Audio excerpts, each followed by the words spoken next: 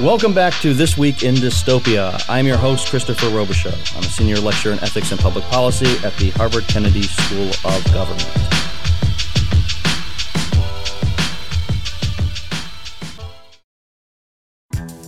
Individuals who claim that comic book stories have something deep about them, something worth considering as adults, something worth engaging on a certain level, they're just lying to themselves. As he puts it, if you want to read this stuff or watch these movies as an adult, fine, but don't go around pretending that there's anything sophisticated or particularly adult about this kind of entertainment. It's meant for children. Children enjoy it, and really, those of us who are adults who continue to return to it are just wrapped up in a kind of nostalgia that maybe we should put aside. We're going to have a shorter episode this week following on last week's episode where we got an opportunity to talk a little bit about the NFL and politics. And as I mentioned then, the entire theme for the second season of This Week in Dystopia is the intersection of pop culture and politics. And what I want to do today is just spend a few minutes talking a little bit about why I find that a very interesting space to explore and why some people don't. So let's start with the latter. A lot of people do not find anything interesting or desirable about mixing their popular entertainment and politics. And I think that that's fine if you want to not engage in that kind of a conversation. But I think it's important to know that an assumption of this season of This Week in Dystopia is that one is not inserting politics into popular entertainment, where if we just didn't do that work, it wouldn't have existed at all. Rather, we're extracting the political from popular entertainment. In other words, it's always there, right underneath the surface. And sometimes, as we saw last week with individuals like Colin Kaepernick, it's not even underneath the surface. It's there in your face intentionally in order to animate your sensibilities. The thought behind this season is popular entertainment, like any sort of engagement with the public's imagination, cannot help but be political to a certain extent. And the really interesting question is, what can we learn from popular entertainment in terms of informing us about politics or seeing the political angle of things by engaging it in a degree that's somewhat sophisticated?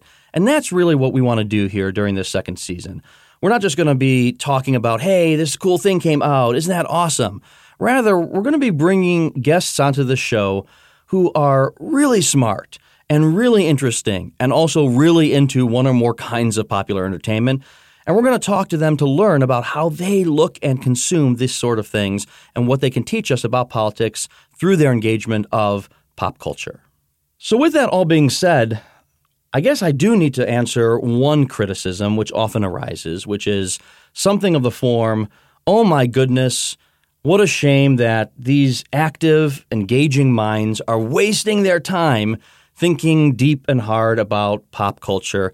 Pop culture does not deserve to be engaged in this way, whether it's to look at it from the lens of politics or anything else. And I admit that during this season, we will not just look at it through the lens of politics, but we will also look at it in related areas of ethics and of theory. But you can imagine many people coming in and saying, you're wasting your time.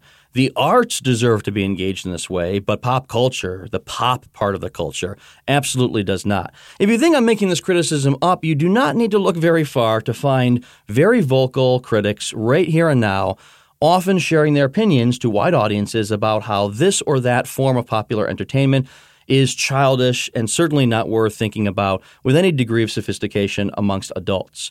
For instance, Bill Maher once again decided that he hadn't said enough upon the passing of Stan Lee in November, when he made fun of people, that is, adults who read comic books.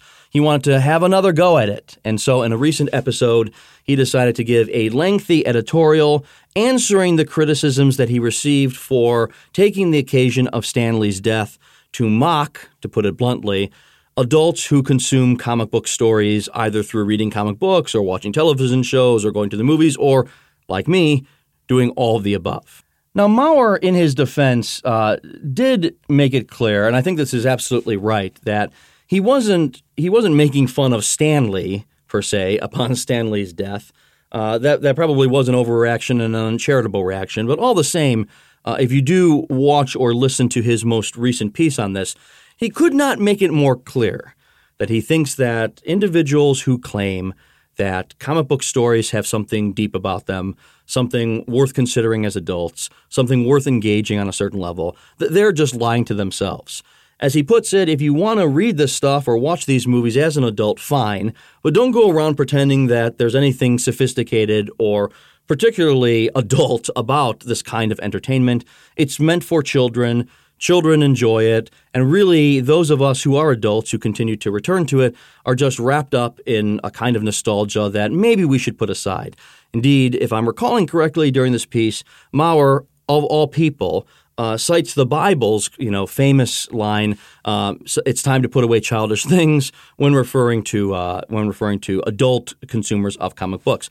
I'm focusing on comics simply because some of the guests on this show, and myself certainly, are going to be individuals who do want to engage superhero stories with a fair degree of sophistication and look at the politics of them and look at some of the theory. We did this last season. If you haven't checked out this episode, please do tune in and listen to my colleague and dear friend Leah Wright-Rigueur and I talk about Black Panther when that movie came out. We had a wonderful conversation about the movie. More on that movie in a moment.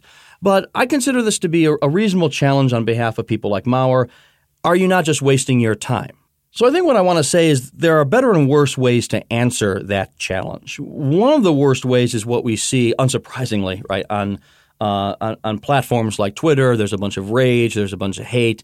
Maurer, rightly sort of makes fun of people who are throwing tantrums at him for him criticizing them. I think he calls them like Irony Man or something like that. That joke somewhat fell flat when he delivered it, but I thought it was pretty funny. One could try to level a sophisticated argument on why Maurer is missing it. I tend to think that the best way to demonstrate that there's something here for adults is not to, articulate a long argument, but rather to demonstrate it. And that's really the spirit of this season of This Week in Dystopia. In other words, dear Bill Maurer, you really think there's nothing here to engage at the level of adults? Okay. Do you still think that after listening to this person and this other person, all of whom have extraordinarily established careers, all of whom are, fascinating adults, all of whom are finding something really enriching about stepping outside of football or superhero stories or music or whatever and saying, look, take a look at this through a couple of different lenses. There's something here. Maybe he still holds on to that. But the way to really push back on this is to demonstrate that there's some meat here. And that's what I consider this season to be about. It's also, quite frankly, remarkable what the claim would have to be true, that there's no substance for adults to sort of unpack or uncover in contemporary, say, superhero stories. Because here's what you'd end up having to say. Take, for instance, Ta-Nehisi Coates. Now, I read Ta-Nehisi Coates, I read his essays, I read his book, I find him engaging. And then I learn, hey, Ta-Nehisi Coates is writing the Black Panther comic book. What am I supposed to do at this point? Am I supposed to say, well, gosh, so far everything that you've written has been really worth my time. But since you're writing a comic book, I guess that's not going to be worth my time. I suppose some people could say that, but that doesn't seem to me a very reasonable thing to do. Rather, it seems like, well, you know what? I never thought that you might be able to communicate interesting truths to me by way of storytelling in this fashion, but let's see. Let's see what your Black Panther comic book has to say. Let's see what ideas you're exploring. And oh, by the way, I think that his run on Black Panther has been really interesting and has unpacked a lot of themes that are worth spending some time reflecting on. I'm going to keep myself from doing that in the here and now. But this is that's the sort of reasoning that I find a little bit weird. My friend Marjorie Liu has won every award there is to win with her wonderful series Monstrous, and she tours the world talking about this independent comic book that she's written, and the same idea sort of applies. Marjorie Liu. Established writer, lawyer, got a law degree. Is she really just writing for children?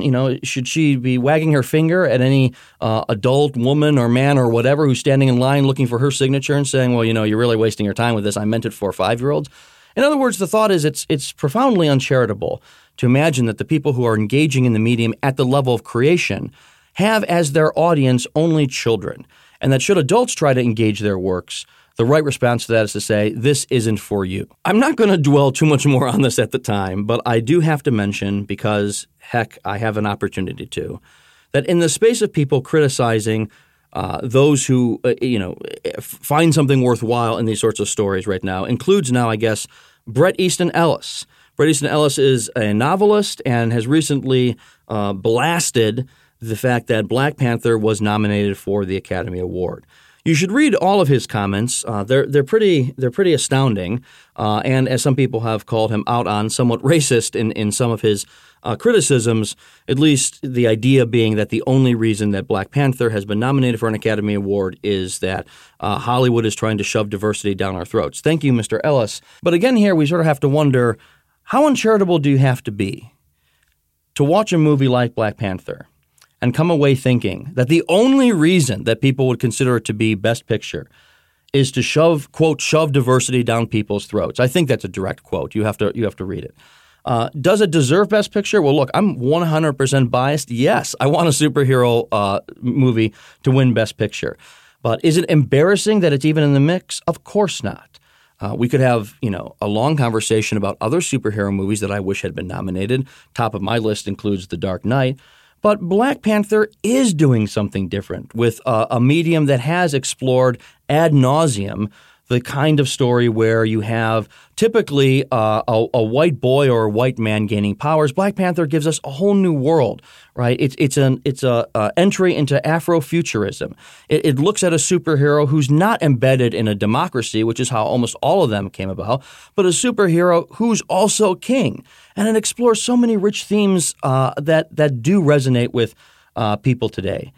In other words, is it Best Picture? I don't know. I want it to be.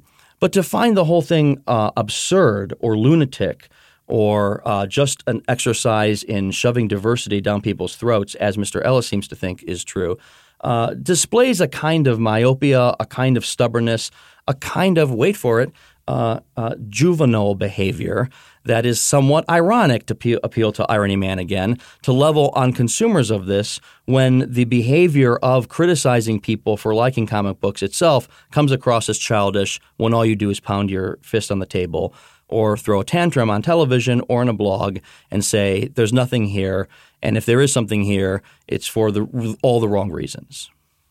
Well, those are my 2 cents, and they deserve to be taken as my 2 cents. To me, the real centerpiece of this is folks like Bill Maher, folks like Bret Easton Ellis. If they want to challenge the sort of quality of some of these medium, fine. The proof is in the eating of the pudding. I want this podcast, in a sense, to demonstrate on a weekly basis that there is something here. And it may not be for everyone, and that's totally fine too. But if you like football or baseball, or if you like popular music, or if you're as in love with superhero stories as I am, you know what? Don't apologize for it as an adult. Don't hide behind whatever you think you have to hide behind. If folks want to vocally say, shame on you, there's nothing there, fine. In this space, we're going to show that there is, weekly, episode after episode, and we're going to have big smiles on our faces while we do so. And I think that that's what really matters. So with that, thank you for listening. You will not have to endure any more of my ranting exclusively, ideally for the rest of this season of This Week in Dystopia. But I did want to at least put out there how I'm thinking about it and how I hope you as listeners enjoy this without apology, because no apologies are necessary for finding popular entertainment worth thinking about through lenses like politics. Thank you for listening. I hope you have a wonderful week. Join us again next week for another week in This Week in Dystopia.